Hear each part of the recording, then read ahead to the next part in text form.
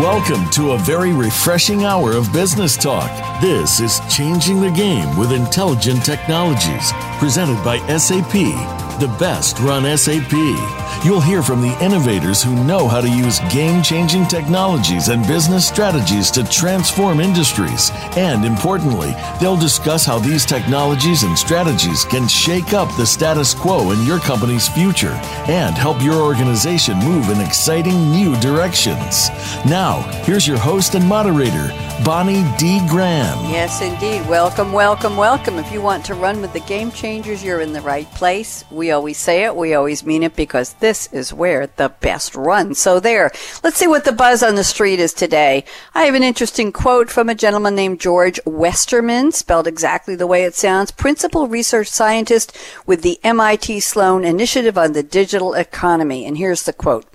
When digital transformation is done right, it's like a caterpillar turning into a butterfly. But when done wrong, all you have is a really fast caterpillar. I like that. It's so visual and so interesting. And of course, we're talking about digital transformation. Yes. So let me give you a little more background before I introduce my three esteemed panelists. Businesses are facing serious challenges today managing disruption. Where is this all coming from? Come on, you know, it's technology. It is just making exponential leaps today. It's hard to keep up with it. It's exciting, it's innovative, and it's challenging businesses. You gotta be there. So, despite attempts at innovation to achieve what we call digital transformation, many companies are just reacting to changes. That's not where you want to be. You want to be leading change in your industry. You want to be out there in front, grasping and transforming and putting innovation to work for you to keep being a leader. I know everybody can't be a leader, but you want to be at the head of the pack. So our panel today is going to talk about our topic on the series, intelligent technologies. How can intelligent technologies, and we'll define those during the show, how can they help your strategic decision makers build? Think about this. Think of a skeleton and think of a digital backbone. It is the core. It is going to support your intelligent enterprise. Yes, there's risk out there, but with the correct type of digital backbone, you can seize the upside of risk, deal with those challenges, and emerge to thrive and be competitive for the long haul. It sounds wonderful. And we have three panelists who are experts on this topic, going to help us figure this all out. Let me tell you quickly who they are, and then we'll get started with their opening quotes. First up in a minute, we're welcoming back Ben Zimmerman. He's a principal in the advisory services practice at EY, Ernst & Young LLP. He's also the global Agile Business Risk Leader at EY. That's a long title, Ben. I'd like to see that business card. Welcome back. Joining us is one of his colleagues at EY, Michael Ruiz, newcomer to Game Changers. He's a principal also in the advisory services practice at EY. And coming back, it's been way too long, Justin Somaini at SAP. He heads the global security team, chief security officer. We have so much to talk about. And I think Justin and I are going to cook up a series on cybersecurity for 2019. I'm excited about that. So welcome to our panelists, and now let's start the party with Ben Zimmerman. Ben has sent us a quote from Jimmy Dean. Jimmy Dean, 1928 to 2010. Hard to believe he's been gone that long, Ben. American country music singer, TV host, actor, businessman, and you may know him as the guy with the Jimmy Dean sausages. He was most famous for his crossover hit Big Bad John, and he had the Jimmy Dean TV show on TV. He also had a supporting role in the movie, the James Bond movie, Diamonds Are Forever. And he was nominated to the Country Music Hall of Fame in 2010 and inducted after he passed in 81. And at the age of 81, he would have been. So here is the quote. Beautiful quote.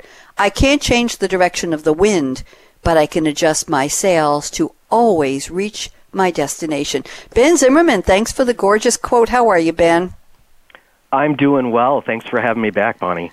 We're always delighted to have you. It's been a while. I don't remember last time you were on, but it's been a while. But I saw this Jimmy Dean, and, you know, I was thinking also, Ben, of the actor James Dean. I don't think he was ever known as Jimmy, but the guy with the motorcycle and Splendor in the Grass and Natalie Wood, yes. and motorcycle with, and I wondered which, and the black leather jacket, of course. I wonder which James Dean, and of course I looked it up, Jimmy Dean. So this is a great quote from a guy who sold sausages. He must have been onto something. So tell me how you picked the quote, and how does it relate to intelligent technologies, Ben?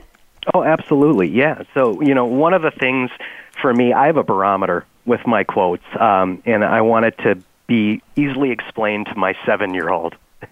And so when I walk through that and you look at the rapid pace of change we're facing, we're in the boat, we're all trying to cross the ocean, you have to have agility and be able to adjust. And so that quote resonates with me just because I look at the connected devices and all the technology coming out. And Bonnie, it's a little bit shocking when you hear a statistic, in 35 days, a new technology can be released and hit critical user mass, which is, it's gauged at 50 million users. And so you can no longer plan. You have to have an agile approach where you're ready to lean into risk, lean into product, lean into innovation. And so that's why that quote resonates, and it's easily understood as well. It is, and that's why it's such a lovely quote, and it's very much of a picture quote. And if you noticed, I was commenting on the George Westerman quote I opened the show with, Ben, about the caterpillar and the butterfly, and now we're looking at sailing. Lean in. Very interesting comment there. And by the way, I have to mention a shout out to Pamela Dunn, my colleague at SAP, who's the sponsor of this series, and we're calling this episode Turning Digital Uncertainty into Competitive Advantage, because I did mention risk. So just let's get you to expand just a little bit more, Ben, about the concept of risk in terms of how do you adjust the sails when there's risk in that digital transformation. What's your thought? Yeah, absolutely. Everybody's traditionally aware of downside risk. And so the concept as we move forward is really, how do you capture upside? How is trust in your design, how you protect the enterprise, how is that part of that? But, one interesting observation that I have, and I wanted to just share with the panels, and there's an immune system in most corporations, most companies, that when you bring innovation up and ideas back in to build this digital transformation, a lot of things can really chip away at your ability to innovate. This is a risk, we can't do this is data, we're expecting more regulations around privacy. All those things I look at as an immune system that fights innovation and your ability to lean in to digital technologies and really build a digital backbone that has trust to customers, to your business partners, and so on.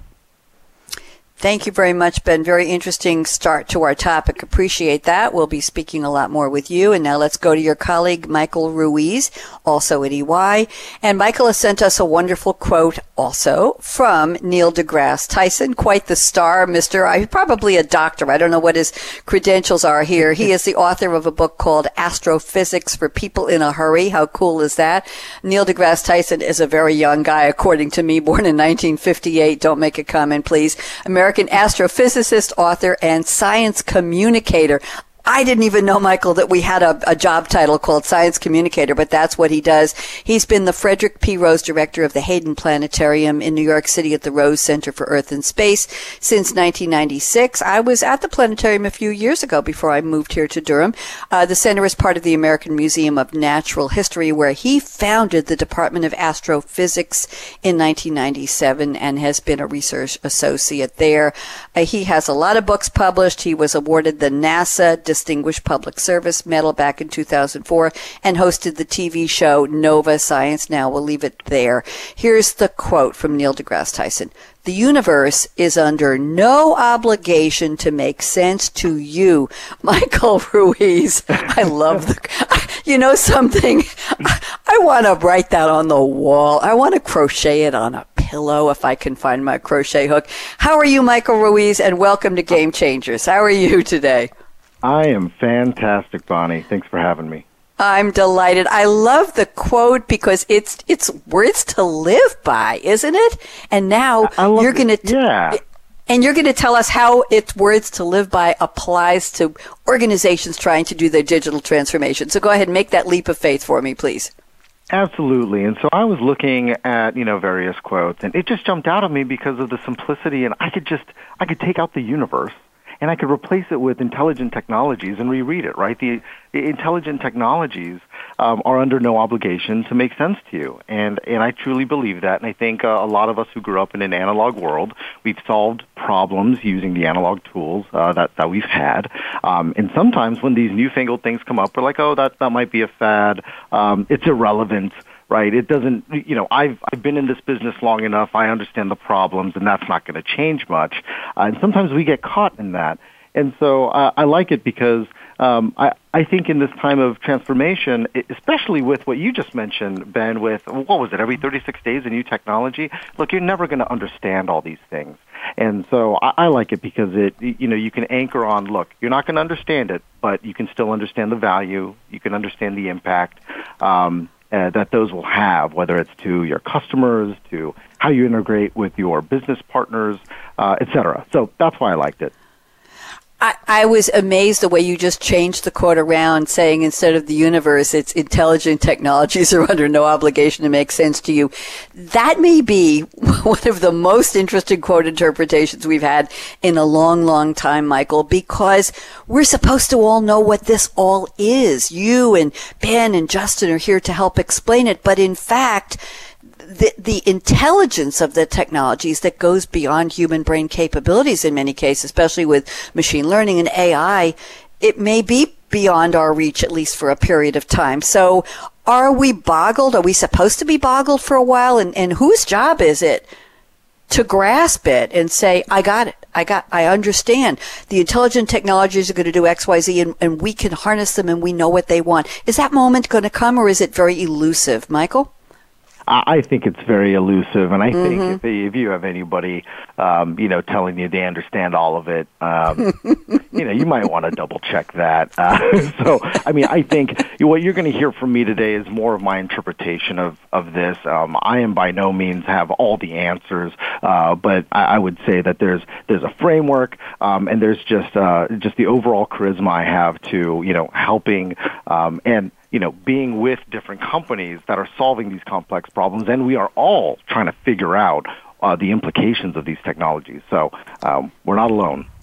Thank you very much. Ooh, we're not alone. I like that. I like that a lot. Thank you.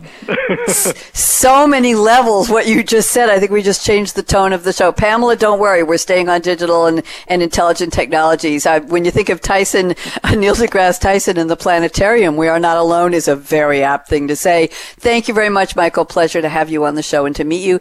And Justin Somaini is waiting patiently, and Justin has pulled up a quote from Oscar Wilde. Justin, we get quotes from Oscar Wilde from time to time on various Game Changer series, but this is the first time I've seen this one. Anybody wondering who is Oscar Wilde? First of all, last name is Wilde, if you ever want to look him up. Oscar Fingal O'Flaherty Wills Wilde. They had a lot of names back in the day. 1854 to 1900. Was an Irish playwright and poet. He wrote in many different forms in the 1880s and became one of London's most popular playwrights in the 1890s. He wrote epigrams and plays, and he's most well known for two things. His novel, The Picture of Dorian Gray, and he also wrote Salome, Salome, in 1891, and he wrote a play, The Importance of Being Earnest. He had a very colorful personal history. We'll leave it at that. And we're just going to read the quote. Justin, this is cool. The suspense is terrible. I hope it will last. Justin Somaini, I want to laugh when I hear that. How have you been, Justin? I've been doing pretty well. Thanks for having me on again, Bonnie. We're delighted. We're glad to catch up with you. I know how busy you are. So tell me, how did you come across this quote? And let's talk about it. The suspense is the suspense that intelligent technologies are under no obligation to explain themselves to us, or what is the exact suspense you want to talk about, and the expense? Yeah, thanks. It really resonated with me. One, insecurity. Basically, if you're comfortable, you're dead. And so effectively, we're a paranoid bunch. And so that suspense is effectively what we thrive off of. And I see the analogy or the correlation to the intelligence that we're all striving to implement in our businesses and personal lives, where that suspense of the unknown of what it can deliver, that suspense, if you will, of what is it, But more importantly, how can we really get better and evolve through this really changing era that we're in through intelligence, I think is quite exciting. And the inverse can also be true, where it can be unnerving. It's a lot of questions, philosophical all the way down to practical, in regards to what intelligence really is.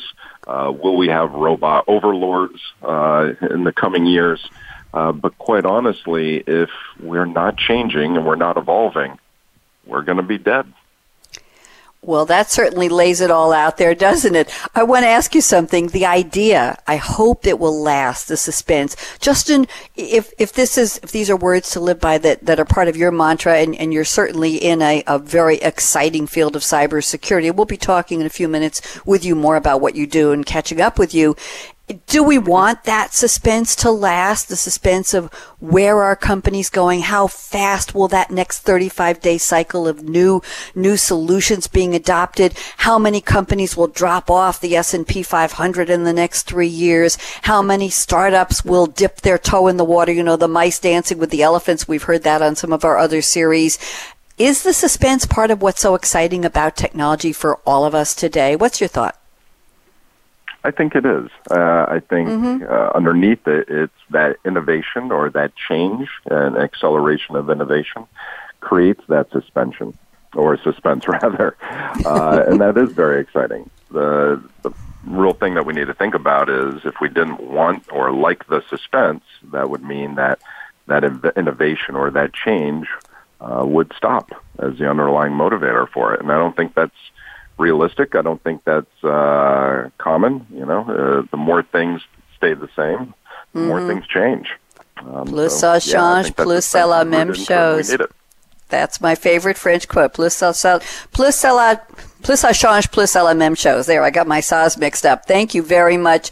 Do you think that intelligent technologies are going to get away from us? Do you think they're going to? You mentioned about bots, and Justin, I'm toying with the idea of doing a show, the last show for Coffee Break this year, our flagship show, Coffee Break with Game Changers, about are we ready for an AI CEO? That suspense may be jangling nerves. What's your thought on that quickly, Justin? Then I'll find out what Ben and Michael think about that. You think that's coming? I think we're going to have outliers, and I think that's going to happen, but they will be pulled back. I think as we work through this, some of those things will happen. I don't know about a robot CEO, but we're going to see innovations that might push our comfort zone. I like that a lot. Ben Zimmerman, just quickly on that topic, what do you think? The suspense, good thing, bad thing, and is that what excites those of us who love technology? I think it's a good thing, right? It keeps us on our toes in the professions we're in. I think there is kind of a state of duality for our clients and our big corporations, somewhere where innovation and the suspense is driving certain pieces that fit into the intelligent technologies bucket. I want to see it start to string together and actually build an intelligent enterprise. That's what we are working through every day with our customers. It's, a simple way to say it would be automating the automation with context. Interesting perspective. Thank you. Michael Ruiz, suspense. Is it exciting you or killing you in terms of technology and the intelligence of that technology? What do you think? Well, for me, it's job security, right, in what I do. But also, we talked about the term suspension, and, we can't let, some of these ideas scare us into inaction. And, really thinking about what you said before about, if you're comfortable, you're dead. I absolutely, I agree with that. And I think so many times we see companies, err on the side of inaction when they don't understand something. And so, my theme here is be bold. And, there are going to be risks. Don't let it, don't let it scare you to the extent where you're not thinking about it, understanding its value, et cetera. So that's kind of where I stand on that. And just one more thing about the digital CEO, I think it almost sounds like, a name of a book, like When Chatbots Grow Up or something like that to me. So I find that a very interesting question that you posed. Thank you. It was in the roundtable notes from one of my guests on a show a couple weeks ago, and I seized on it, and it was almost at the very end toward the crystal ball predictions part of the show, Michael, and it just popped into my head. We need a whole show about this. I'm probably going to have a couple of futurists come on and talk about that. It should be a fascinating conversation, just pondering it, just thinking about who is going to be in that office, in that corner office in X number of years. So thank you all for going around the table on that one. Let's do our usual getting to know our panelists. Ben Zimmerman at EY, your first 3 questions quickly from all 3 of you, 3 in a row for Ben and then Michael and then Justin. Where in the world are you today? Number 2, what's your favorite drink in the whole wide world? And that goes to the old question, Ben, on Coffee Break with Game Changers. What's in your cup today? Doesn't matter if it's in your cup. It's 12:23 here p.m. on the East Coast of the U.S. It's cocktail hour somewhere, so you can mention anything. And number 3, give us a quick update on what you're doing at EY. Ben Zimmerman, you're up. Absolutely.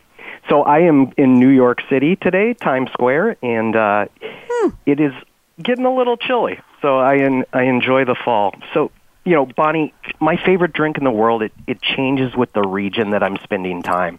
Ooh. And recently I've been spending time in Europe, and I was fortunate enough to be in Munich, and I actually got to partake in Oktoberfest. But, however, I picked something called Mezomix, which is a cola from over there that's served in a glass bottle. And so I brought several back last week when I returned home, and I've actually am kind of rationing it, get it to last a couple of weeks here, but that's what I'm drinking right now, and I definitely like it. I have a picture of it. It's Mezomix, M-E-Z-Z-O-M-I-X, 2 words, sold and produced only officially in Germany, Switzerland, and Austria. Its slogan translated into English is Cola Kisses Orange. Is that the one? That's it. Okay. Quick on the button here. Okay. So talk to me. Thank you. This is a first for Mezomix. Never had it on Game Changers. It's a challenge. 7 years, thousands of guests. This is a new drink. Thank you, Ben. I knew I could count on you. Ben Zimmerman, we appreciate that. No challenge for Michael and Justin. Whatever you're drinking is fine. Whatever you love is fine. No competition here. Ben, what have you been up to recently at EY?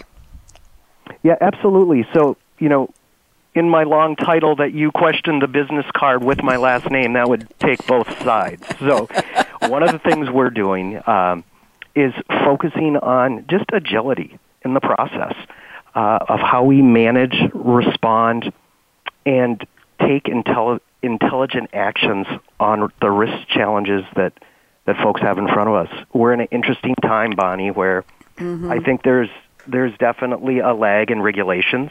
So we're seeing that pick up, but it's really focusing on stringing together and helping build trust and governance into intelligent technologies to efficiently get to the intelligent enterprise. Trust and governance. That's not an easy task. I just had a show a little over an hour ago, Ben, on our future of cars with Game Changers, and I posed to my 2 panelists the idea of who owns the data. All this software, all of this experience, all of this wonderful stuff that's supposed to be happening in our cars, even before we get to autonomous vehicles. And one of my panelists who was at the AASA, we're talking about Aftermarket 4.0, and he said, that's the question. That's what's on the table. That's what's on the dashboard. Who owns the software? Who owns the data? What's happening? And that brings trust and governance into it. So it's a very pervasive question in our digital age. Thank you, Ben. Nice to have you back on the panel. And now let's go to our newcomer, Michael Ruiz. Same 3 questions. Where in the world are you today? What do you love to drink, Michael? And what do you do at EY? So I'm a Southern California native calling here from the beautiful downtown Houston, Texas. And right now what I'm drinking is it's some lychee tea that I got outside of the Terracotta Soldier exhibit when I was over in China recently. And it was the most fragrant lychee tea I've ever had. For those of you that are familiar with the fruit, it's a tiny little just explosion of juice when you bite into it. So it's my favorite fruit as well as my daughter's. And then as far as what I'm doing at EY, so I lead the digital part for our practice that we call risk transformation. So I see it really in two jobs. The first one is with my clients and just with companies in general, helping them embed in these intelligent technologies in their risk and compliance programs. There's been, over the past several years, there's been an emphasis more on how do I manage the risk for my organization, and something is switching where they're now thinking, wait, I could be using those technologies. And so that's been what's been really exciting me in the morning. Now it's like I wake up and I'm not saying, okay, well, I got to talk about, the downside risk like Ben mentioned again. Now it's more about upside. How do we capture that?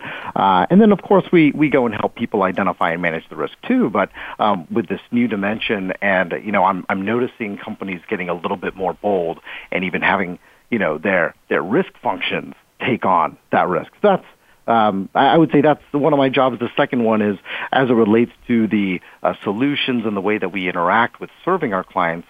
My job is kind of to help them embed these intelligent technologies in everything that we do and everything that we deliver, so that we're serving our clients who are going through these digital transformations in a digitally transformative way.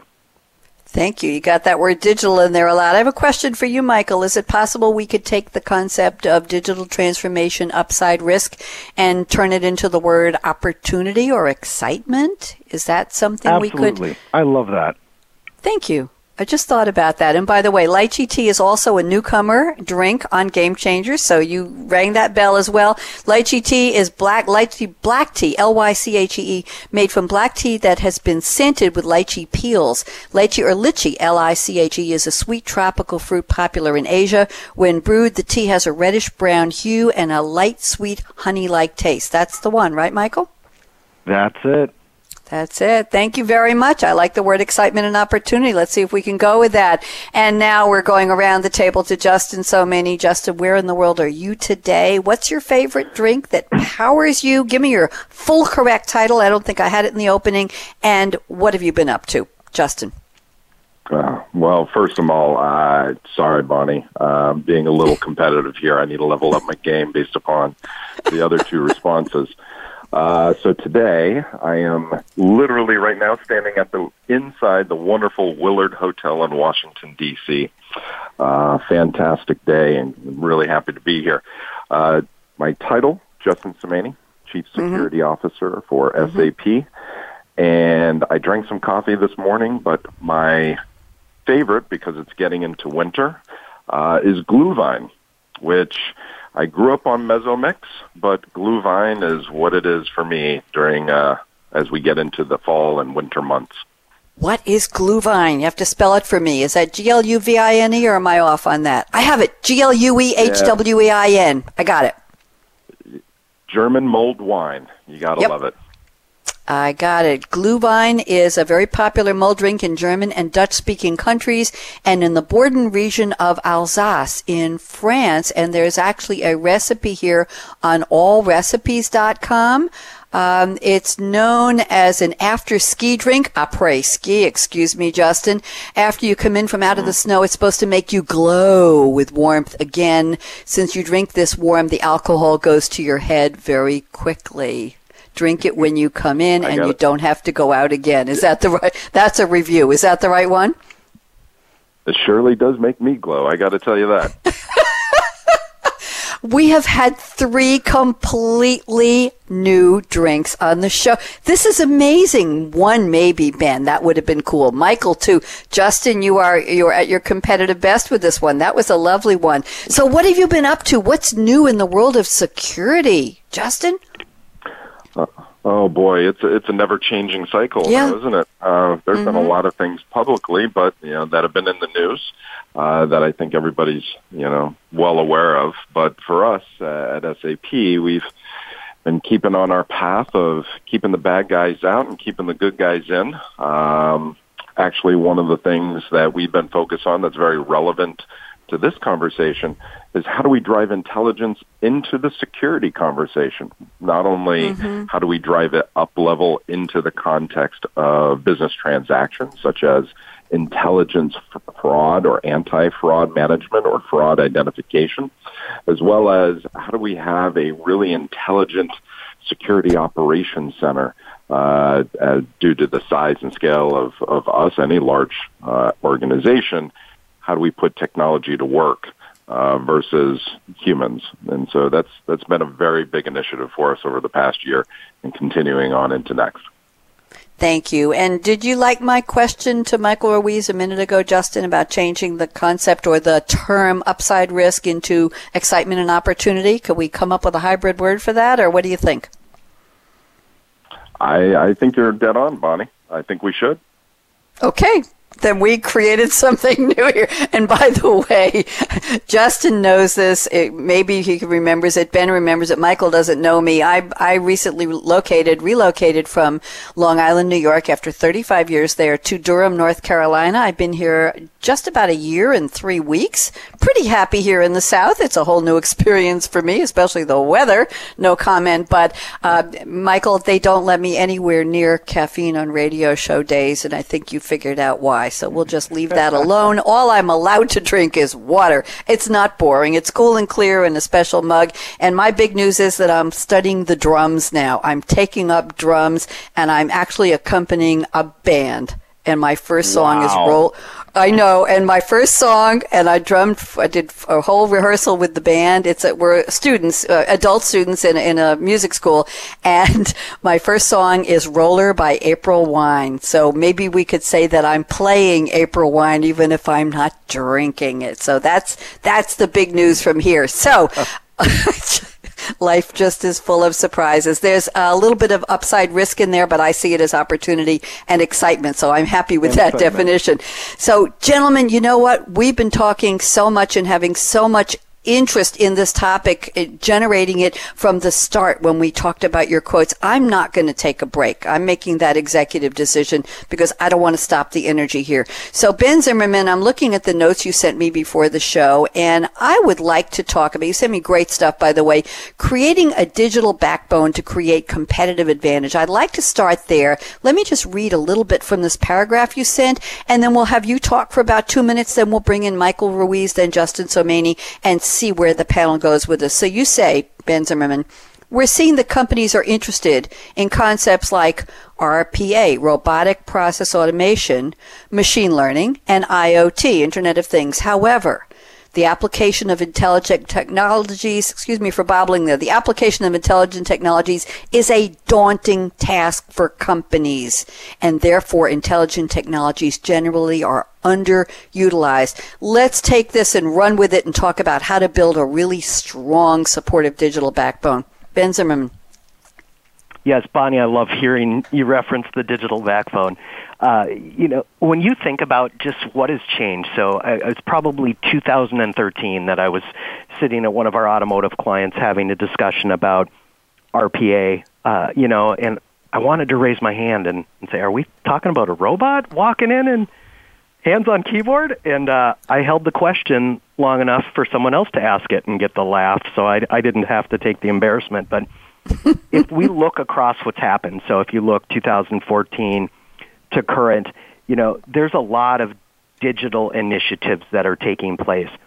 But they're challenged with the same challenges that ERP implementations from the 90s and 2000s had, where it's hard to see an end-to-end solution where you're going to get that competitive advantage. So having in place, the technology is there, right? When you look at the cloud power of HANA and you look at other things, the Internet of Things is where I see the excitement. We're going to see that, I think it's currently less than 5% of the connected devices are connected currently. And it's still a very, very large number.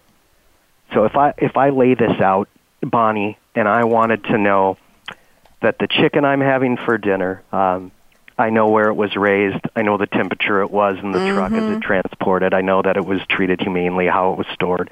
That whole process, that's the intelligent enterprise. And I think enabling a digital backbone, leveraging what's currently out there, and having concepts and expanding on it is where you're going to get to from transactional all the way through how do you make corporate strategy decisions based off that information. And so where I see the opportunity in the digital backbone is starting to link transactional level data to outside data sources to capture the value and lean into upside risk, all based off, I go back to the word trust, right? You need your customers need to trust that you can hold their data. Your business partners need that trust. And the difference is when that is all connected, you're going to start to see humans become an unnecessary step in the process. I mean, that's just the reality. No. I'm still spinning a little bit from a AI CEO. I had not heard that concept yet, and I'm still, my thoughts are running wild based off that conversation. I'm glad they are. See, I try to say provocative, interesting things on and off the topic. I appreciate that. Let's go around the table just a little bit to your colleague, Michael Ruiz, also at EY. Michael, thoughts about that digital backbone? How do you envision it? Agree or disagree with what Ben put out for us? I think just from a different perspective, I look at it that when you attack or when you look at the digital transformation, and I think a lot of times the companies think about it so narrowly, right? And so I like the concept of the backbone because that in and of itself talks about that permeates to the rest of your body, right? That's the support structure. And so I see sometimes when a company says digital transformation and then they focus on, we're going to apply it to XYZ, but not to 90% of the rest of my company. And what that creates is, basically the rest of your company is now a bottleneck. And, so what if, one part of it is digitally enabled? So I feel that it all starts with a vision, being bold to set that vision to enable your people to innovate and to have a culture of, taking these intelligent technologies and understanding, maybe how use cases in one department or one region, how we can use those across different departments in different regions and have it more like a movement within your company versus just, we have now 3 scripts that run on a bot in this one business unit. No, it's, hey, we took that and we applied the same thought process over here, maybe to payables or maybe to how we take oil out of the ground. And, by the way, it's also involved in our HR process. And we have a single governance structure that helps manage the risk and manage the vision on how all of that is making our company better. So that's kind of my take, applying it broadly and holistically as part of the company's culture. Thank you very much. And is there change management involved in that, Michael? Has to be, right? There is a ton of change management, and from your basic communications, letting people know, to I would say one of the most impactful things that companies can do, or that their leaders can do, is getting back to that vision, but set very bold statements like, we will no longer manage, a data center, or, everything you do, every department must have some type of robotic process automation. Some of these bold statements, I think, help motivate a company very quickly. And again, it's through the organizational change or, those kind of communications. And so your basic communications and your basic organizational change concepts, they still apply, and even more so because, again, with the rapid nature of how these technologies are changing and how rapidly people and different departments in a company can stand something up, I mean, those are all wins. And even the things where they're not successful, I think, now there's a culture shift for let's highlight those too, right? They might have found a roadblock that everybody else can learn from. So overall, I think it's just a matter of how do you unify your company to a single vision. Thank you very much. Justin Somaini, thoughts about this digital backbone? Do you have a different definition? Are you in agreement with what we've heard so far from your colleagues on the panel? No, I absolutely agree, and definitely can see the value in that and agree in that holistic approach.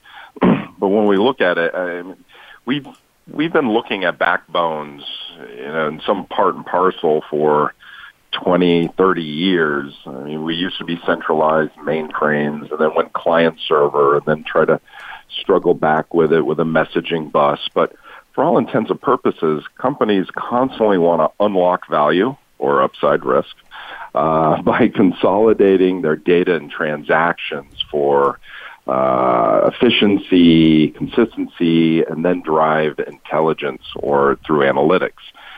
I think now we're actually looking at it in a much more advanced state, but still struggle at the same challenges of how do we get our data and transactions in a form and fashion that we're then able to apply really advanced analytics to it. And that's where it goes into this backbone.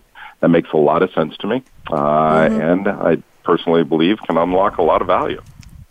That's what we're looking for, is unlocking that value. And we think about it, we had so many interesting visual metaphors at the beginning of the show. When I think of backbone, I think of that skeleton. And Halloween's coming up in just a couple weeks, and I'm going to look at these costumes with the skeletons on the kids. If they're any in my neighborhood, probably not. I'm going to think about that digital backbone. It has just taken a new meaning.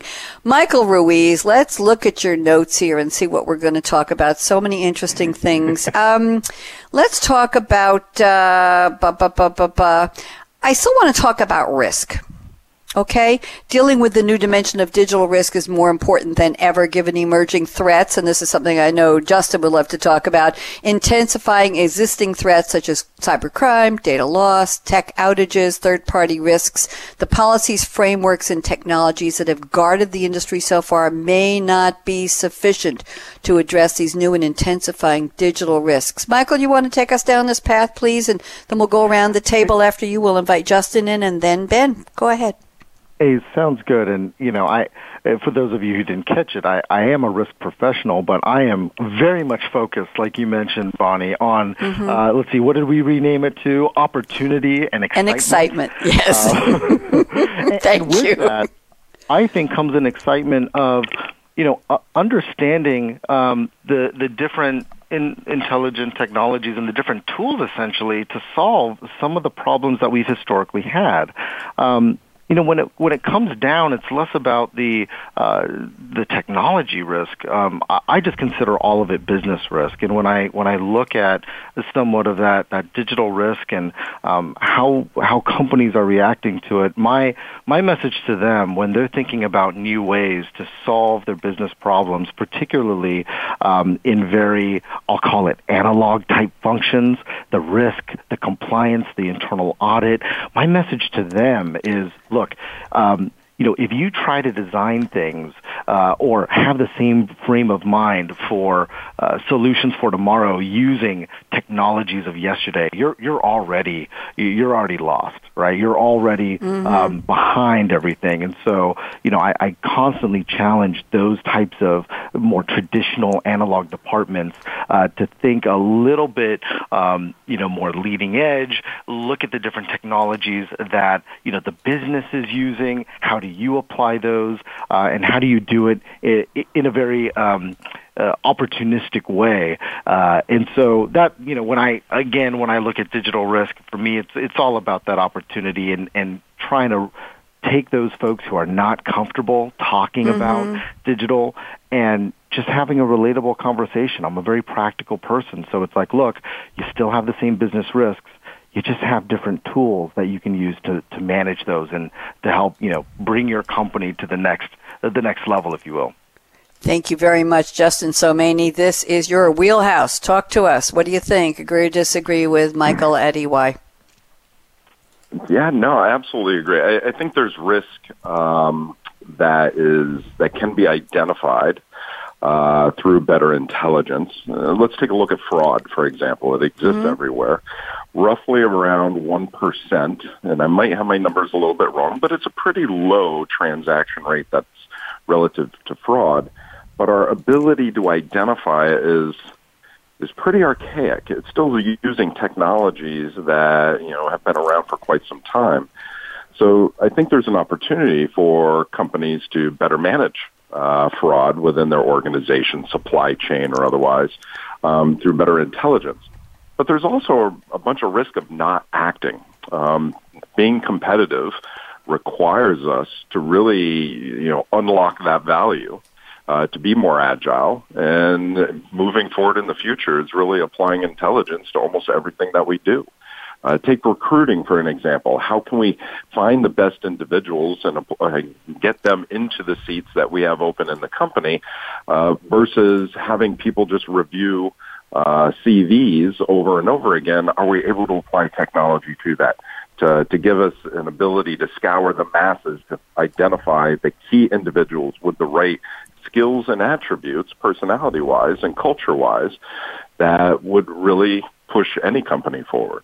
So I think there's a lot of things that when we look at risk, it's not just on the negative side, i.e. how do we reduce fraud and more in a personal state, keep hackers out, but also on the other side of how do we accelerate agility? How do we drive automation and drive better efficacy in our business processes so that we can be more competitive and ultimately service our customers a lot better?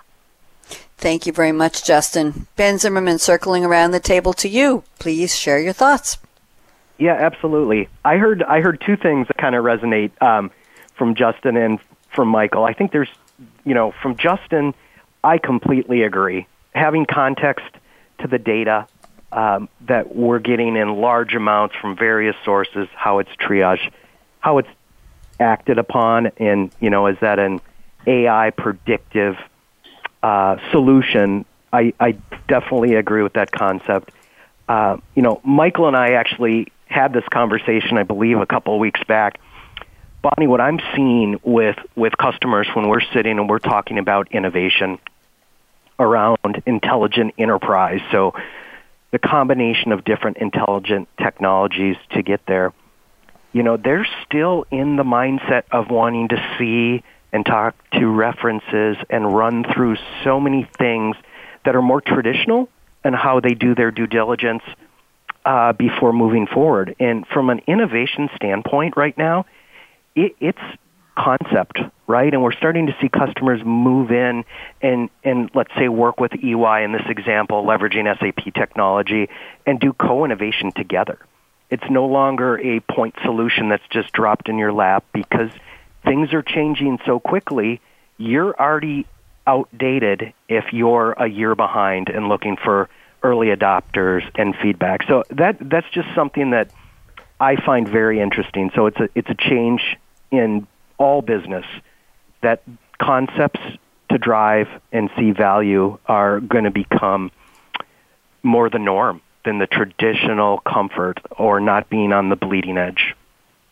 Thank you very much, Ben. We're just about at the crystal ball predictions round, but Justin, Somaini, you had a couple of interesting numbers here in your notes. See if we can just crunch this into 90 seconds here, and Ben, you can get ready with your prediction. Justin, you wanted to talk about needing the hacker's mentality to combat the $6 trillion price tag of cyber hacking. Is it growing by the minute, by the day? Justin, how bad is it? It's pretty bad. When we look at organized crime, a while ago they figured out how to make money, and they're really exploiting, key weaknesses in our business processes and technology that support it quite heavily, and it's not going to stop. Bank robbers still rob banks. We're still going to see this continue, as a new means of generating revenue illicitly. And when we look at how they do it, whether through extortion, straight-up fraud activities or otherwise, and our economies are more interconnected and grow, there's just a lot more opportunities for them to kind of weed out money out of all of our businesses' hands. So it's a big challenge. We've seen this most recently over the past couple of years with business compromise. That's the emails that come around to CFOs and to CEOs and to their staff saying, hey, I've got an emergency situation. Please wire out a couple $100,000 today. You've got my approval. And, of course, that email is strictly fraud. That is billions of dollars a year, it's been estimated, and that's continuing. And so we see different mechanisms to, again, exploit individuals' processes and technology. Thank you, Justin. If we take the term upside risk, which we've been discussing during the show, and take my two words, opportunity and excitement, I think that's what's driving them is, wow, we have new ways to hack into companies. Look at all the money in them thar hills. We're going to go do it. Oh, there's some risk. Of course, we might get caught, but not likely because they don't know how we think. Sorry for the bad interpretation there, but you get my point. So there's opportunity and excitement on the side of the bad kids as well, and we need to acknowledge that. Thank you, Justin. Ben Zimmerman, I've got 60 seconds for you to give us your crystal ball prediction. What is going to change? We've been talking about our topic, really diving into this, turning digital uncertainty into competitive advantage. What's coming up or down the pike, depending on which way you're driving, Ben? Let's say between now and 2025, what do you see changing that's exciting or dramatic? Ben Zimmerman, go. Yeah. Absolutely. So my crystal ball prediction, I didn't go past 2020 because I think that we are going to see increased regulations as in the U.S. as it starts to adopt and lean a little heavier into what we're seeing in the EMEA region. So my prediction is companies that lean in and capture the upside of risk, focus on digital trust, are going to have a competitive advantage and be able to adapt with agility. Thank you very much. Brief and to the point. I like that. And Michael Ruiz, I've got 60 seconds with your name on them. What do you see, and how far out would you like to go with your crystal ball prediction? Let's go to maybe, 2022. And I'm going to have fun with this one, Bonnie. You mentioned the concept of the digital CEO. I don't think we're going to be that far, but I'm almost envisioning somewhat like a digital risk officer. I mean, imagine devices like, your Alexas or some other kind of, artificial intelligence that is reading, let's say, just imagine geopolitical situations happening with some of your operations overseas, and immediately once that happens, it already has sent automated email communications to your vendors or suppliers talking about the situation. It's already sent a note and activated the cyber threat response team. It's already gone ahead and updated your risk analytics dashboards to show, hey, you know what? We thought it was this type of likelihood. It's actually this, and you got to start thinking of XYZ and already starting to populate, okay, we need a risk plan here or there. So anyway, for me, I think that I don't see the doomsday of us being entirely replaced. I think we're going to have some really incredible types of tools to use and be able to make much faster, more connected responses to the risks that we see. Thank you very much, Michael. Justin Somaini, I saved exactly 60 seconds for you. What do you predict, and how far in the future would you like to go? Well, I think we're going to lose money tomorrow. We're going to keep losing it 10 years from now. But I do think that we're on the cusp of not only driving intelligence into this core security function, but I think we're going to be able to do something really interesting probably by 2020, where these algorithms or intelligence is going to be applied to more complex situations like risk that was just identified underneath a chief risk officer, but potentially in other areas that are more back office cost issues, such as legal back office, HR back office, and other functions, while keeping the humans on the sales side and product side and all of our companies or services for that matter. But back office, I think, is one of those ripe areas that we're going to see intelligence really being driven to fairly quickly, and I can see that happening in 2019. But really landing hard in 2020. Thank you very much. Really appreciate it. What an excellent panel. I've had such an interesting time learning from the three of you. Ben Zimmerman at EY, thank you for coming back. Michael Ruiz, don't be a stranger. I'd love to have you back soon. And Justin Somaini, you and I will have a talk with Mary about setting up a series about cybersecurity for 2019. I've been wanting to do this for years, and that's my prediction, is Game Changers Radio will have a series on cybersecurity. How exciting, and what a great opportunity to do that in 2019. Justin, I'm counting on it. Thank you very much to the three of you. Pam Dunn, good job setting up a great conversation, a great topic, and terrific panelist. Pamela, thank you so much. And thank you and shout out to Aaron Keller, our engineer at World Talk Radio, and a shout out also to Rasheen Monahan at SAP. I'm Bonnie D. Graham, and here's my call to action. Oh, you know it by now. Fasten your seatbelt. Is it digital? I don't know. That would be really cool. What are you waiting for? Go out and be a game changer today, just like Ben Zimmerman at EY, just like Michael Ruiz at EY, and just like Justin Somaini at SAP. Have a great day. We'll be back tomorrow morning. It's Wednesday, 11 a.m. Eastern, with a live edition of Coffee Break with Game Changers Real Estate, live at 11. I'll be back here. Have a great day. Bye-bye.